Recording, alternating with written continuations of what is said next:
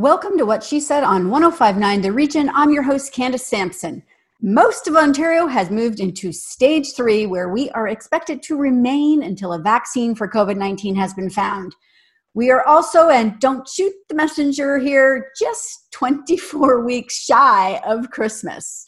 So what do you think the second half of 2020 is going to look like? That's the question I'm asking on Facebook today, so pull out your crystal balls and share your predictions with me on What She Said Talk on Facebook. For now, though, I've got some great interviews for you today with more incredible women. We're just never going to run out of those incredible women. So here's what's coming up. Women have more economic clout than ever before. In fact, they are on track to control nearly half the financial wealth in Canada by 2026. That's not so far away. They are also kicking financial advisors to the curb that don't address their specific concerns or needs as women. Dilys DeCruz from Meridian Credit Union joins me to discuss what women really want when it comes to investing their money. If you're like a lot of women in Canada, you downloaded TikTok while in quarantine, or you've spent an inordinate amount of time on Facebook. There's no denying these are fun outlets and they allow us to connect with others. But at what price to our privacy?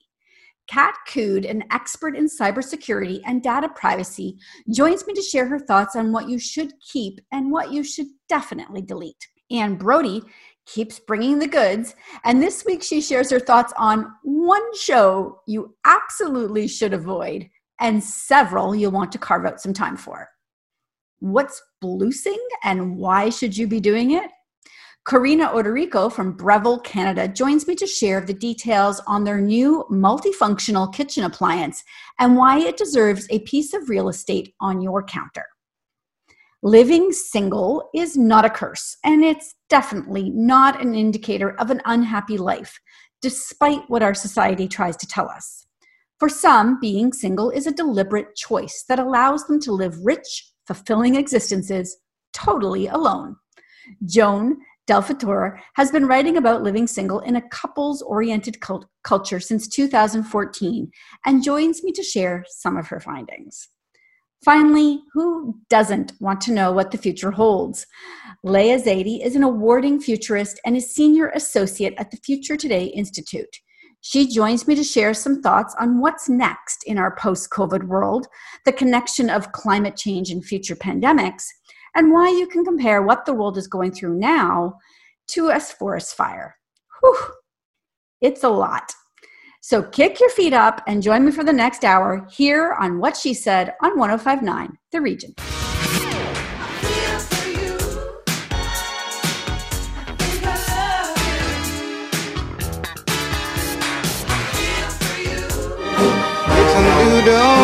It's a new day, it's a new life for me, and I'm feeling good. Dilys DeCruz is the Vice President and Head of Wealth at Meridian Credit Union, where she leads a team of wealth advisors across Ontario who are focused on helping Canadians achieve their financial goals. Dilys has been in the financial services industry for 30 years, and as a single mother of 3 children, she is passionately focused on empowering women of all ages to take control of their financial well-being. Welcome to the show, Dilys. Always great to be here. It's good to have you back. I've missed seeing your face. Today we're talking about kicking financial advisors to the curb, and this seems a little bit counterintuitive. We're going to kick them to the curb. So tell me, why are women in particular doing this?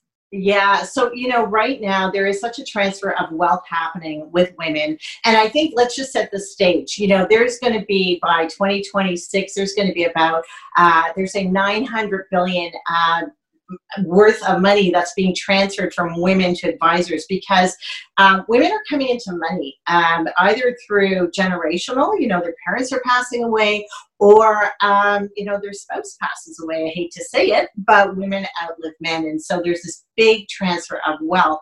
And so, there's this opportunity here. And as we look at it right now, women aren't happy. There's been studies done, and women aren't happy with the level of service they're getting from their advisors. And the numbers as high as 87% of women are looking for a new advisor because they just don't feel that they're getting serviced in the way that they want to. That's interesting. And is that because that is skewed through a male perspective, do you feel? So they just want that female touch? Yeah, well, and the thing is it's interesting. It's about emotional connection, right? And that doesn't mean that men can't emotionally connect, but historically, advisors will sometimes, they're used to dealing with men. Men have, and I'm generalizing, but quite often men are much more focused on the numbers, the return. It's much more of a black and white versus really digging deep and having the conversations of where are you in your life? How are you feeling? And making it a safe space. And so I think historically, there's a lot of advisors out there still, by the way, that are very, very operate in that braggadocio kind of way, where it's like, oh, look at the returns I can get you and everything else. And so if advisors have not moved, male or female, in the direction that women, in terms of how they want to service, then they're going to lose. They're going to lose their their female clients because there are options out there. But interestingly enough, women also feel that they do not get approached by men advisors. 50% of the time they're saying, I'm not getting approached by a male advisor. So, we've been talking about this issue for years and it's still there. It's still there. Is that interesting? So, I wonder if that is because there's, this perception that, women don't make the decisions in that regard or have the wealth to consider it. Yeah, well, and it's funny you should bring that up, right? Because the numbers as high as 30% of women in Canada are the breadwinners.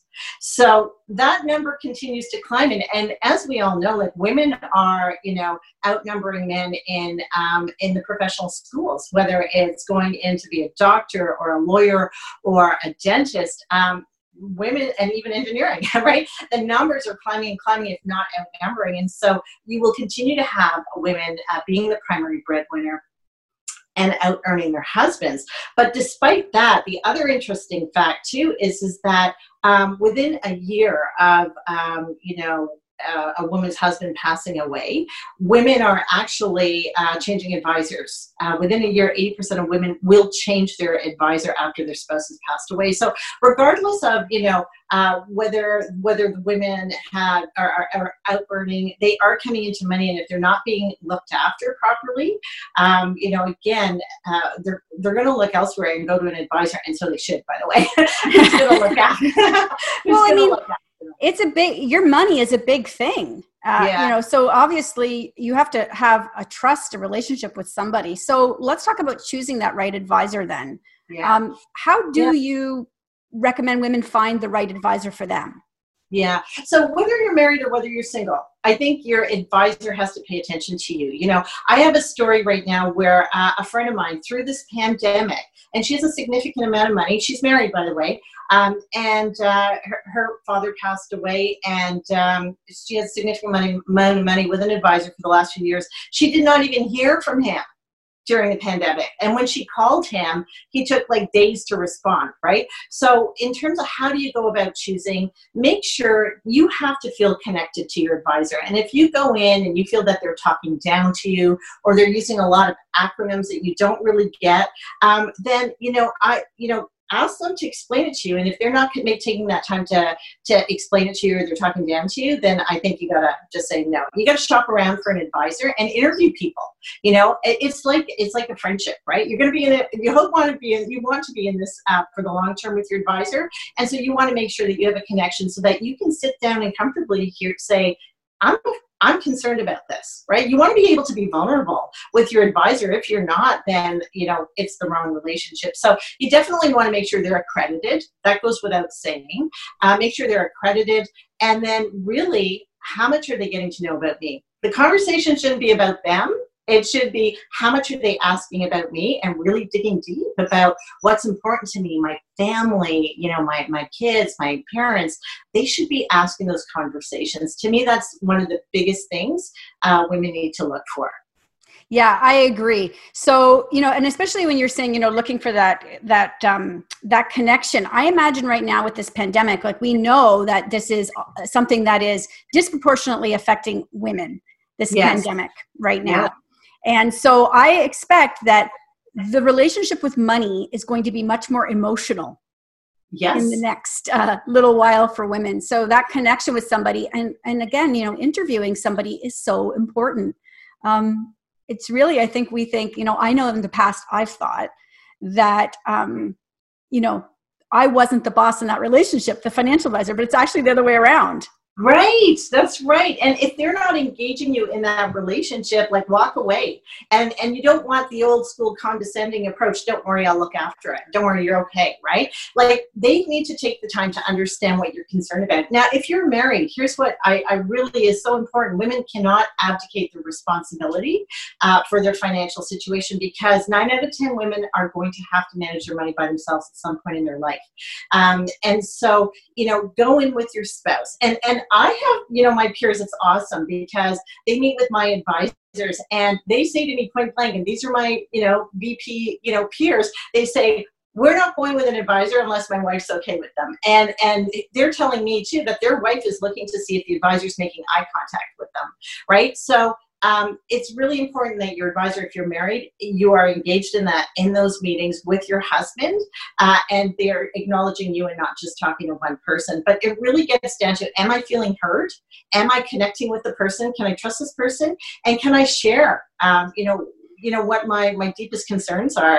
Can I really be vulnerable with them? That to me is the most critical, because for me, the IQ is table stakes, right? I like to say the IQ is table stakes, it's the EQ, and how are they making me feel? And that to me is the most important. So, women definitely need to get involved. And if the advisor that they have, let's say, with their spouse or their partner is not there, then have a heart-to-heart with your spouse as well, too. Because God forbid something should happen to the spouse, then they're left with somebody who they can't connect with. And then they're going to leave, actually. So, exactly. So during this, so obviously, nothing is normal in this current circumstances. But if people want to connect with you and Meridian, how are you doing that right now? How are you facilitating those connections with your clients? Yeah, it's been really interesting, and it's nice to see from a wealth management perspective.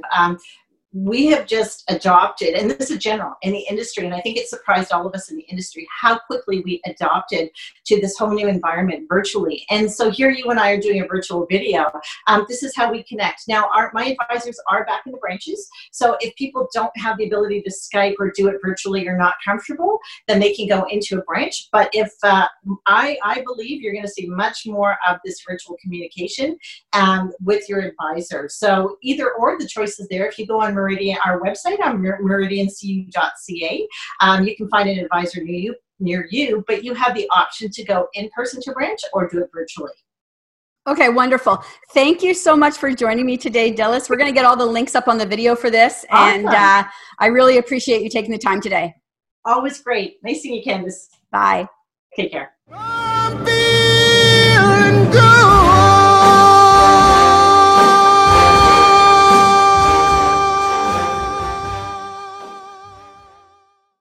More with Candace Sampson and What She Said coming up on 105.9 The Region. Welcome back to What She Said with Candace Sampson on 105.9 The Region. Closer I am to find, yeah. Closer I am to find, yeah. Kat Cood is the founder of Binary Tattoo, with a mission to help safeguard your data and protect your digital identity. Backed by 2 decades of experience in mobile development and software architecture, as well as a certification in data privacy law, Kat helps individuals and corporations better understand cybersecurity and data privacy. Welcome to the show, Kat. Thank you so much. So, everybody's driven back into their home with this pandemic, and technology, the use of technology, if, we didn't believe it before, has just exploded even more. Yeah, for sure. So what are some of your top concerns right now for people who are at home and using all this technology? A lot of the issues right now are people used to be in buildings where there were IT departments and there were firewalls and there were a lot of safety procedures kind of set up around them from a technological perspective that's not there at home. So they've moved their technology, their workspaces, kids still doing school and things home, and they don't have the safety and security on home routers and maybe on the computers that they had when they were in work offices. Yeah, because, I think about government agencies right now, like CRA and maybe a Family Responsibility Office and all of those things. Are they accessing my private information from their homes? They could be. So there are safe ways to access information and to transfer information. And most of them come through a VPN, which is a virtual private network. And a lot of companies will have their own tools. So if you work for a company and you've been sent to work from home and they tell you to use certain tools or certain ways to transfer documents, you need to use those tools. They are there for a reason. They might be a pain in the butt. They might be a little harder to use than what you're normally using, but you can't just send confidential documentation or privacy or any kind of that information through your Gmail account or through a regular account or even your router. So your router, it needs to be protected and needs to be updated so that someone can't intercept the information that's leaving your house. Okay. All right. So you talk about, we recorded a longer podcast. I encourage everybody to go over and listen to that. It is quite interesting. But you mentioned that privacy is your responsibility. So how do people take control of that in the internet? I think the first thing everyone really needs to acknowledge is that all of these companies do not have your best interest at heart, right? The Facebooks really are not trying to connect the whole world, and Google isn't just there to provide the information when you need it. These are obviously, we all know how much money these companies make, and they make that money from your data. So anytime you're using any service or any app, the default on all of the privacy settings are going to be in favor of the company. So the first thing you can do on anything is to check your privacy settings. Okay. You mentioned also, we talked about TikTok, which has just exploded in popularity. I believe now it's Facebook, Instagram, and then TikTok, which just came out of nowhere. So what are the big concerns in and around TikTok? So TikTok is not a North American-based app. It comes out of China. And in North America, we have numerous privacy regulations that ensure that companies, although we are giving them a lot of data, it ensures that they can't take certain data or they can't access other information on your device without your permission and your consent. TikTok doesn't have any of those regulations. So they are pretty much taking location and video, and they're reanalyzing your video. Again, they're following you wherever you go. They could be turning on your microphone. And from a North American perspective, we don't have control over that. So India, as a country who has their own privacy act, has now banned numerous Chinese apps, including TikTok and WeChat, which is one of the biggest apps in the world. India has now banned those apps from anyone living in India to be able to use them because of the sheer amount of data and privacy concerns that they have. That's shocking to actually hear that it's been banned. So that means that they are stealing that information essentially then. Yeah, pretty much. So I like to say, like, again, I talked about it in the podcast. If you're wearing a lapel pin with a little spy camera on it and a microphone, and all your information is going back to China on what you say and what you do and where you go, if you're comfortable with that and that's a good trade-off for you to be able to post your videos, then that's what you're doing. There is a high risk for kids, though, because, again, that video is being taken and being analyzed, and it's also looking at who you're connected with on TikTok. Yeah. So we talked a little bit in the podcast about, how the data is being used and these apps and things, especially as it pertains to women. So what are some of your biggest concerns about that around women? One of the big things I've seen with women is actually dating apps. So if that's something you are using, often when you take a picture, and again, unless you've turned it off, there's something called metadata. And metadata is information that's attached to all your files and all your digital files. So when you take a photograph, your phone is assigning the location of exactly where you are in that photograph. And when you post it on something like Instagram or Facebook, they strip that data out. But when you post it on some dating sites, some do and some don't, that data might still be there. So you're now putting yourself up as a woman who potentially lives alone with your address potentially in the photo. And so that becomes a bit of a risk.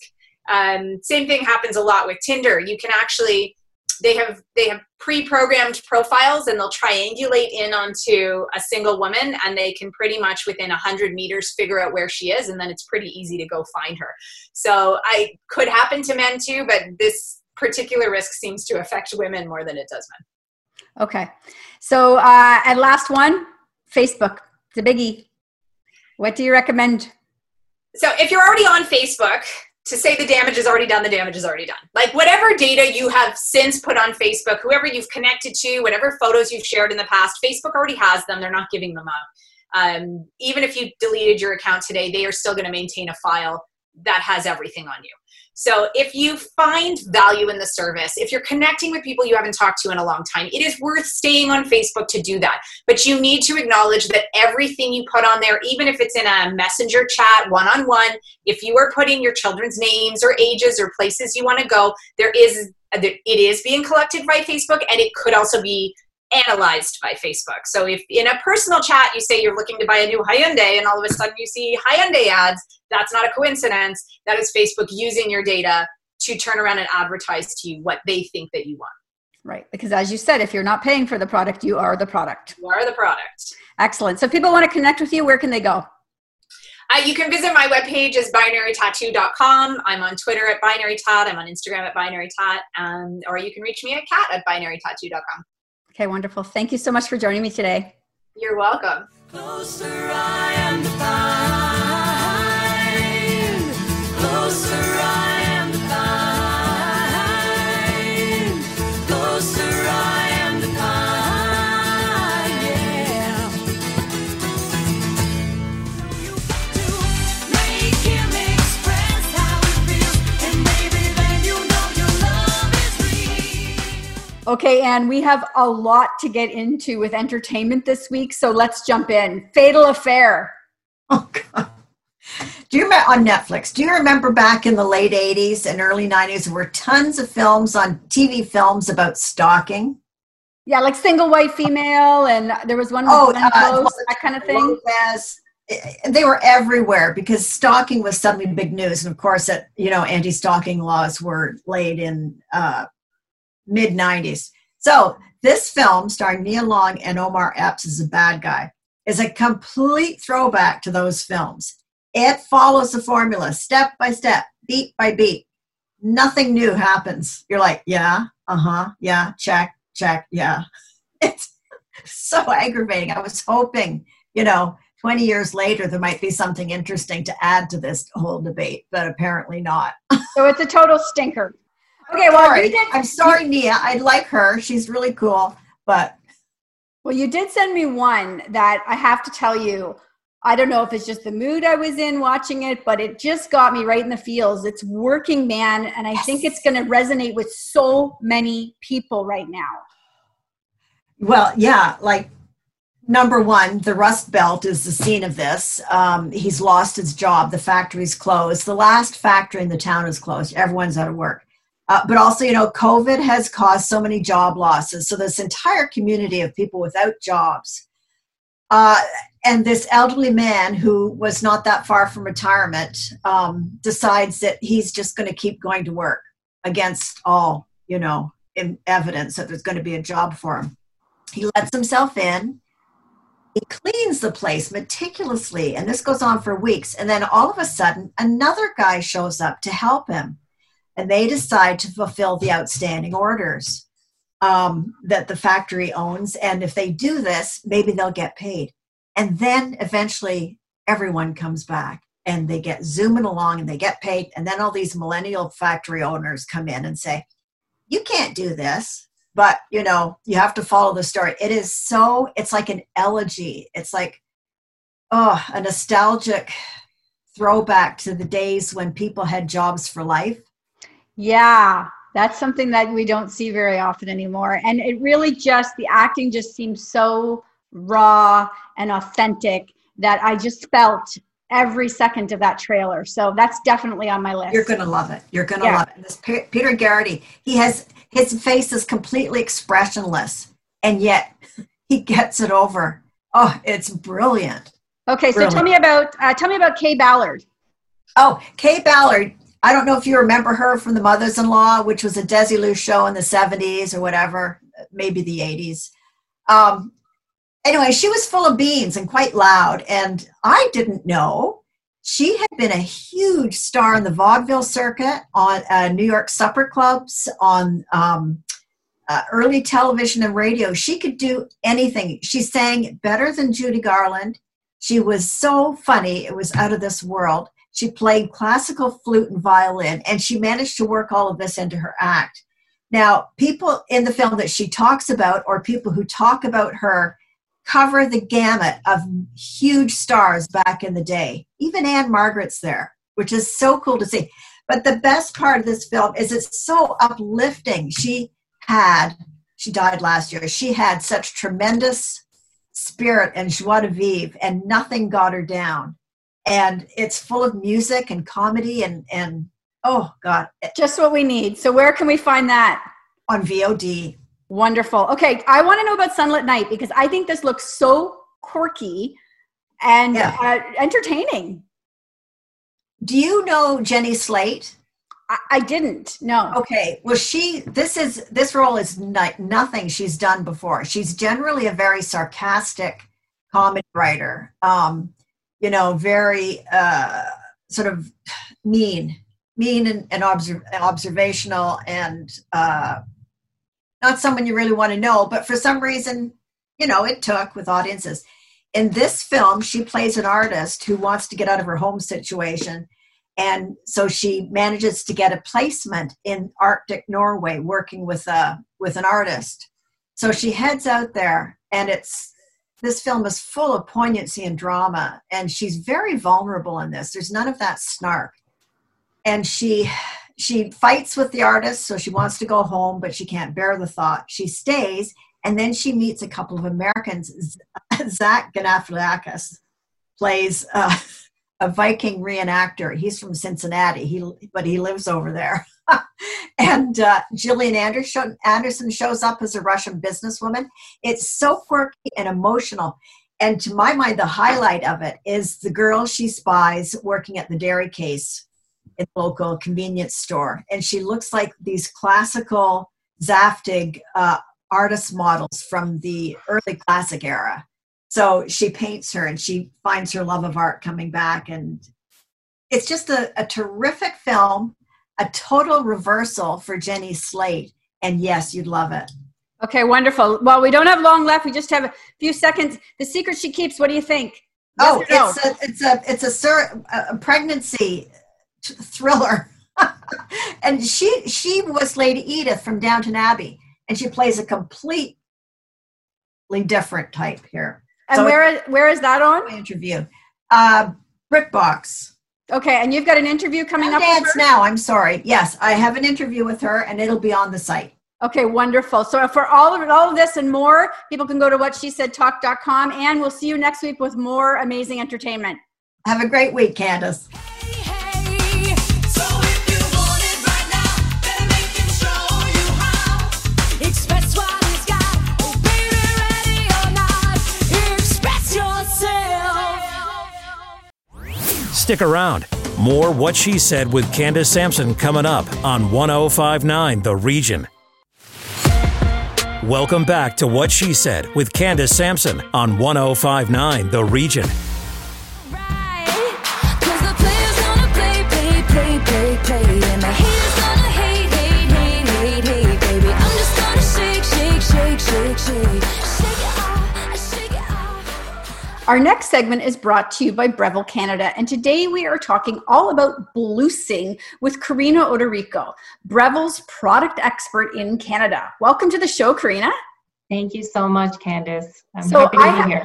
I have a few Breville appliances, and what I love most about them is how innovative they are. Like, they take, a couple of products and make one amazing product. So, like, for example, my 3-in-1 air fryer, microwave, and convection oven is a favorite, right? Yes. So let's talk about the Blueser, though, because that's really ingenious as well. Yes. Breville, so Breville's engineered in Australia, and it's been in existence for 88 years.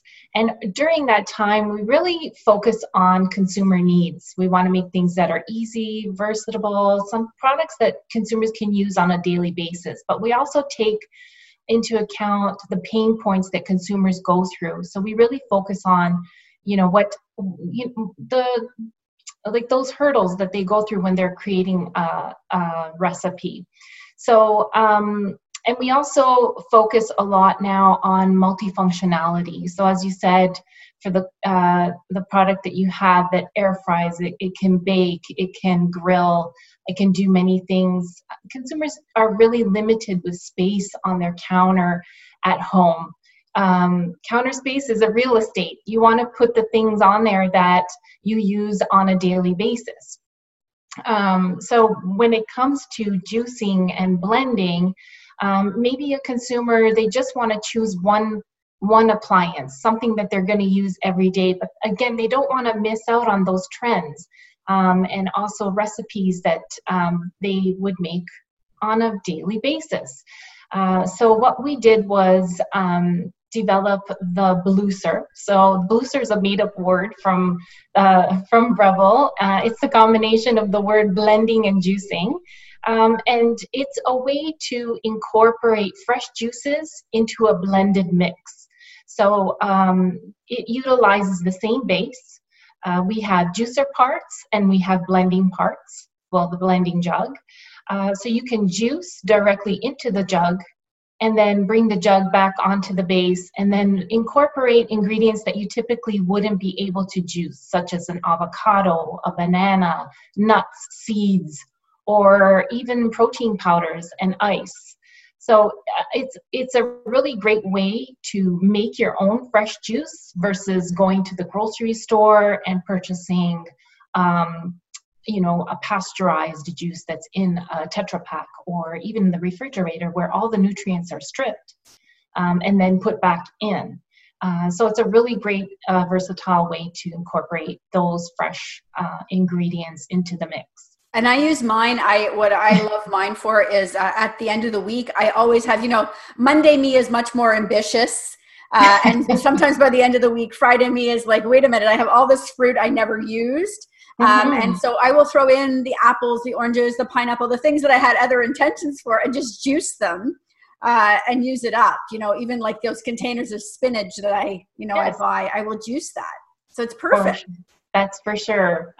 You're right. And we're also getting into the best season of the year, which is summer. And we're going to have an abundance of fresh fruits and vegetables. And you're right, with the leafy greens, they're in season now. So it's a really great way to incorporate those leafy greens. And that's either you can juice them if you want, or you can blend them into your smoothie.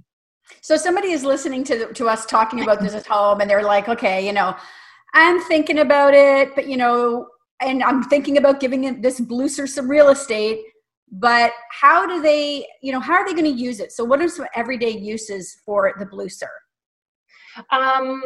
It can be used throughout the day. I typically make smoothies in the morning. If I feel like just juicing, I will just juice. And for some of the viewers, if they are not clear on what juicing is versus blending, juicing extracts and separates the juice from the pulp in the fruit and vegetable, whereas with blending, you can incorporate the pulpy ingredients. So in the morning, you can start with a fresh green juice if you like, or I really love making smoothie bowls. Smoothie bowls with frozen berries and fresh juice blended into the mix, and then top it with sliced fruit or bananas and other nuts and seeds.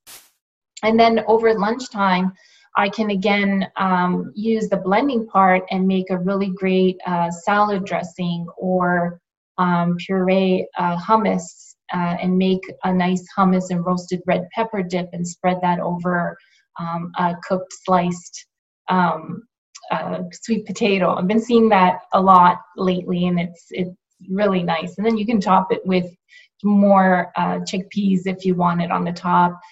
And also really great to blend some fresh herbs as well, or chop some fresh herbs. And then over dinner, you can prepare a marinade for like a leg of lamb if you were ambitious enough to cook a leg of lamb.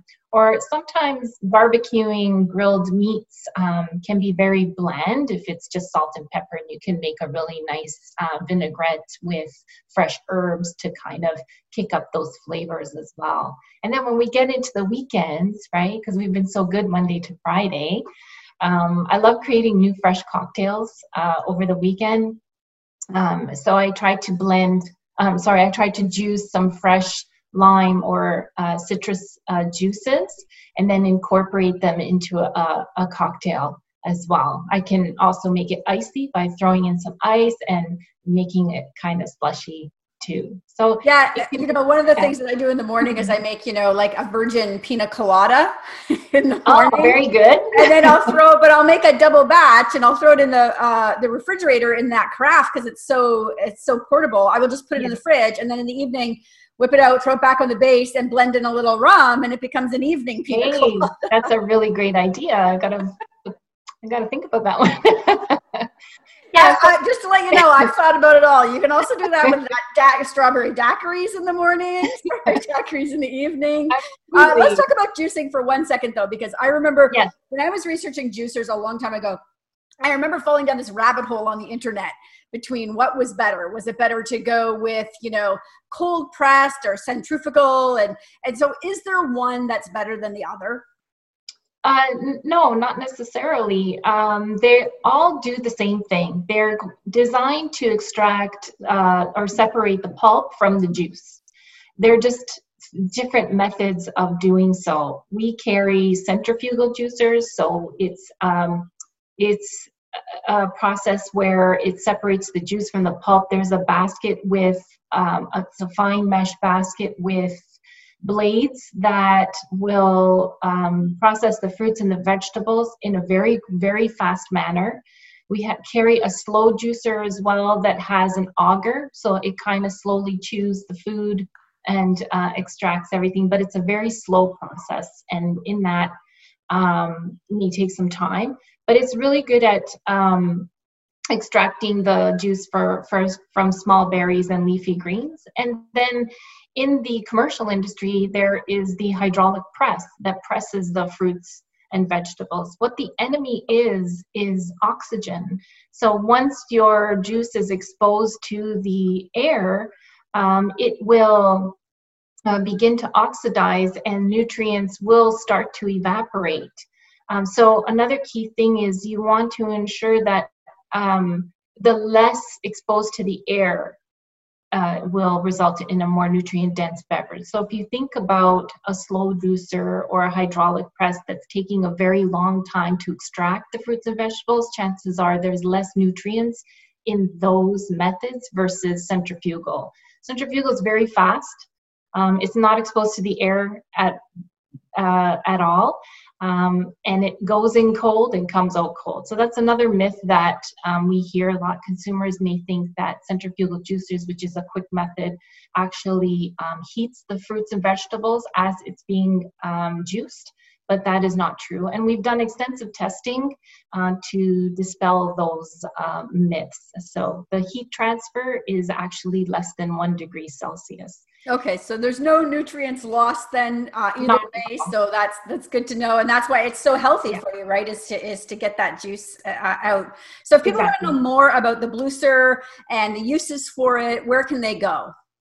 Check out our website, breville.ca. You can find us on Instagram, Breville Canada, as well as Facebook, Breville Canada.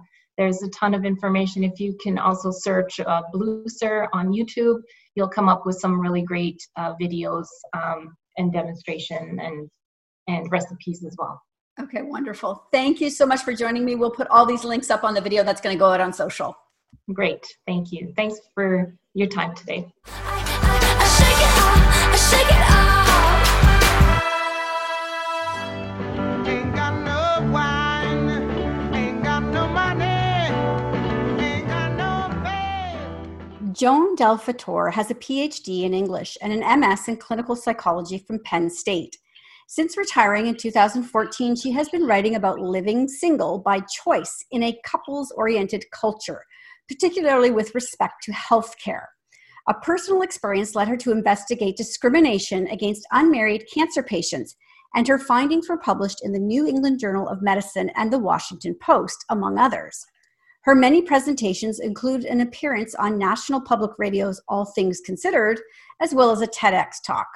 For fun, she travels, is active in 5 clubs, goes out with friends, loves opera, and yes, she's single. Welcome to the show, Joan. Thank you. It is such a pleasure to have you. So why do you think there's such a stigma in our culture towards single people?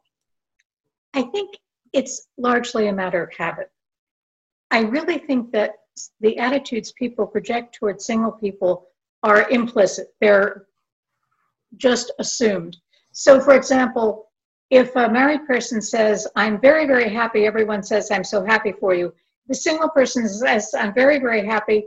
You either get, well, what about all the single people who are lonely and miserable? Or you get, well, I have this nice guy you might like to meet. And it's kind of like, which part of I don't want to be married was not clear. Yeah, it feels like we have this hang up where we think people just actually couldn't possibly be happy. But you say the opposite. You said lots of people are single and have fulfilling, happy lives, right? There's actually very solid psychological and sociological research showing that essentially lifestyle is a choice. It's not a competition. People, not only do people differ one person from another, but even within a lifetime, people differ in terms of what they need and what they can thrive on. So the idea that there's a one-size-fits-all model, you have a romantic partner, and for many people, you would also have to have children to be what they would consider normal. If you think about it, what is the probability that the entire human race is set up that way?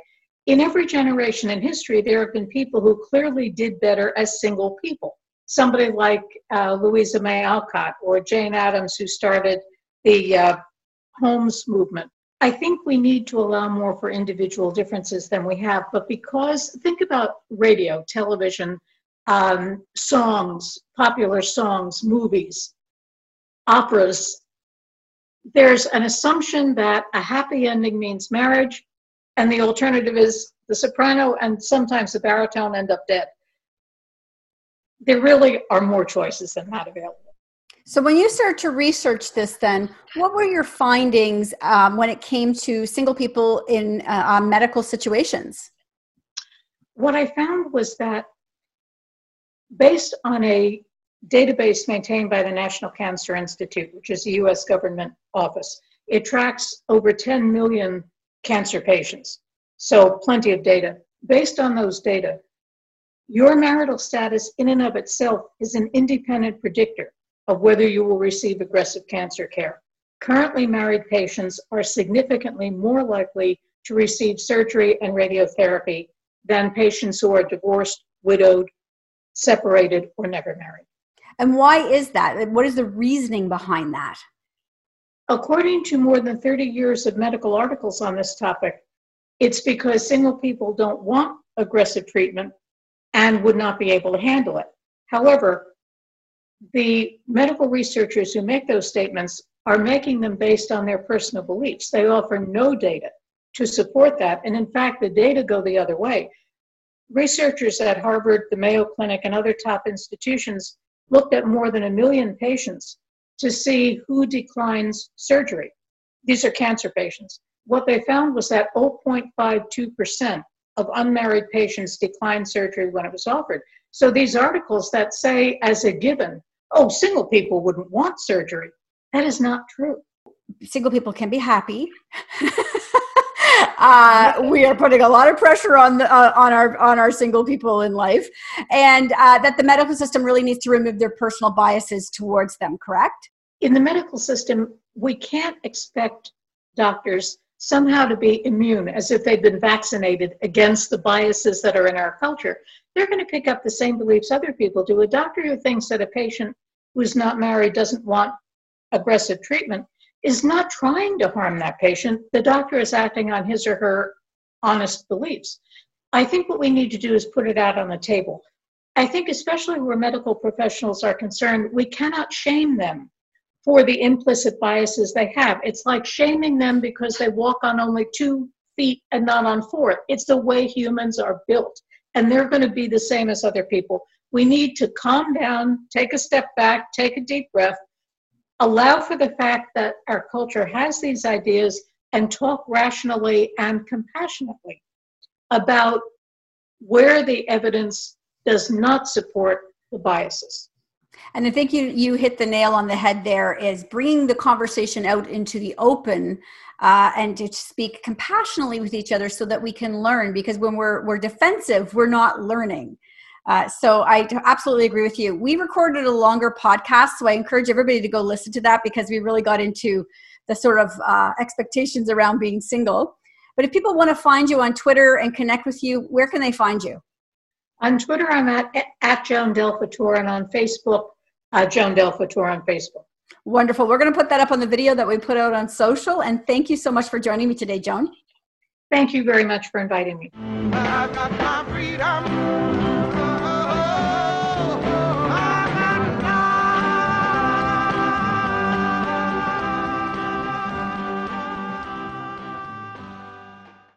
More with Candace Sampson and What She Said coming up on 105.9 The Region. Welcome back to What She Said with Candace Sampson on 105.9 The Region.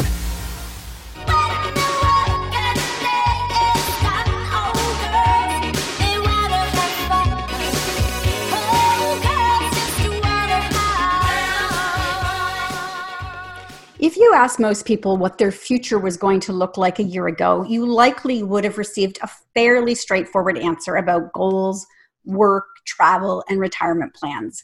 Now that everything has changed, answering that same question is not as easy.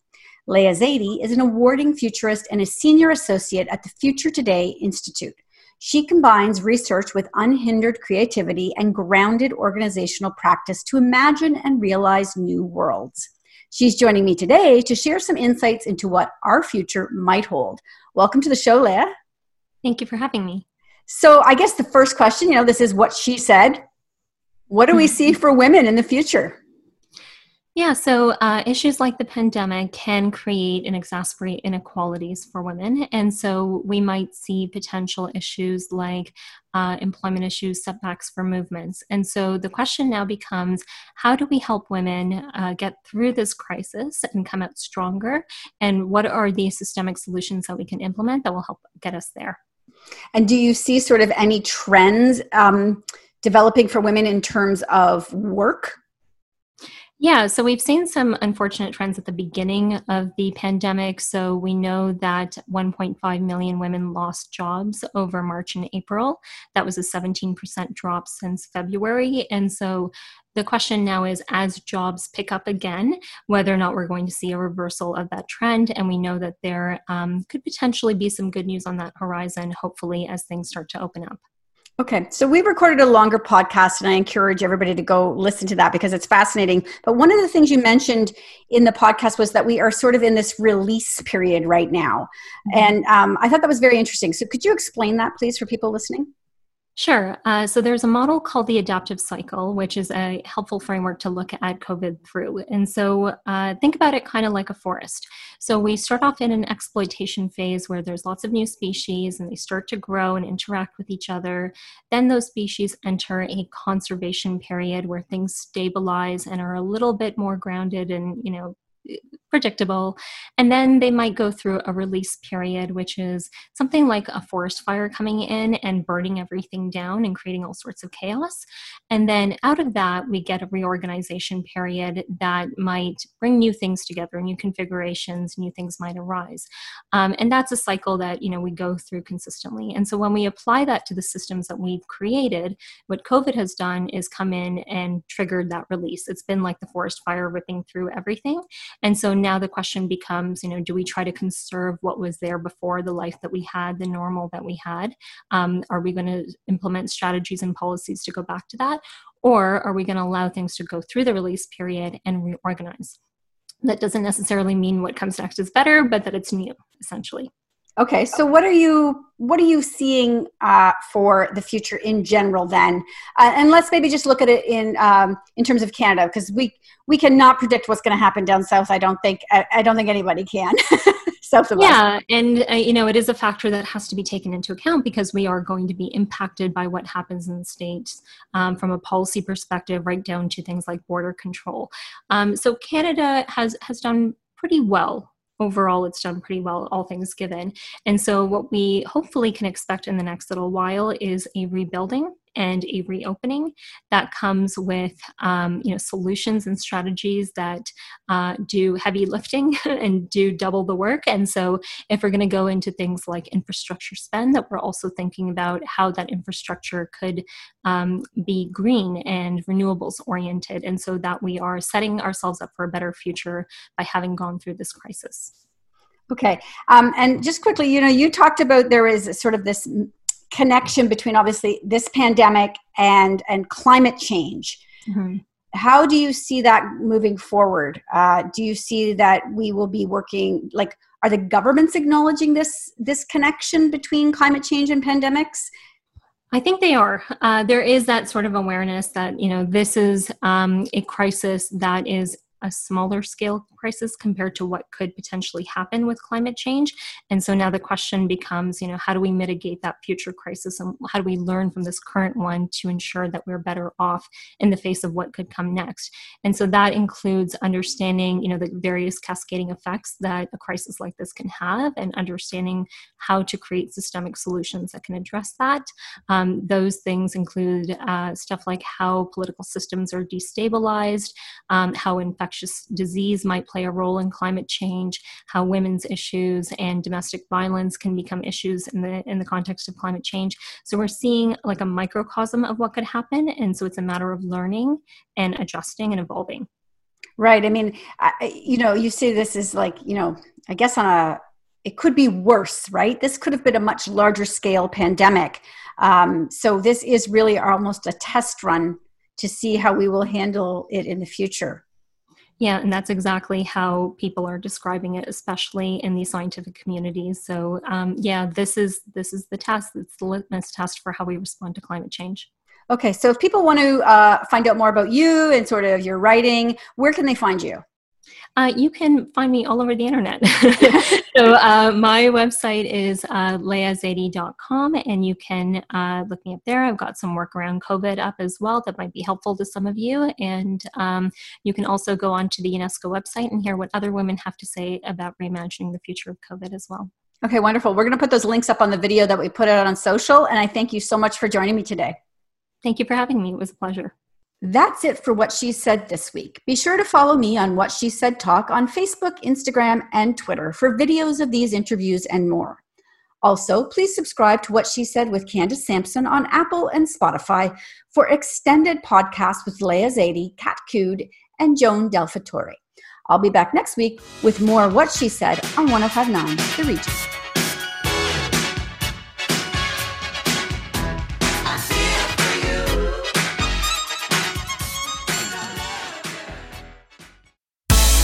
Previous episodes of What She Said on 1059theregion.com. I'm Jeff Woods, and I'm shining a light on music and the rock stars who make it. He just was one of those people, he stood out. He was a magic guy. He really was a magic guy. We all have faults. He had the same amount of faults as we all had. This was before Led Zeppelin. Robert was full on. I mean, he was Led Zeppelin without the band behind him. He had the hair, the jeans, the whole thing, and he was amazing. The Records and Rockstars podcast, heard around the world and yours to hear wherever you get podcasts. All the episodes from jeffwoodsradio.com. What happens when we play outside? We become healthier, both mentally and physically. We become more creative and more focused. We connect with nature, each other, and ourselves. Let's Take This Outside, a new podcast hosted by me, Marianne Iveson, an aspiring outdoor athlete and nature lover. I speak to athletes, outdoor professionals, and scientists about their connection to nature, how it affects their performance, and everyday life. Let's Take This Outside, available on Apple Podcasts, Spotify, and Google Podcasts, and at letstakethisoutside.ca. Another Sound Off Media Company podcast.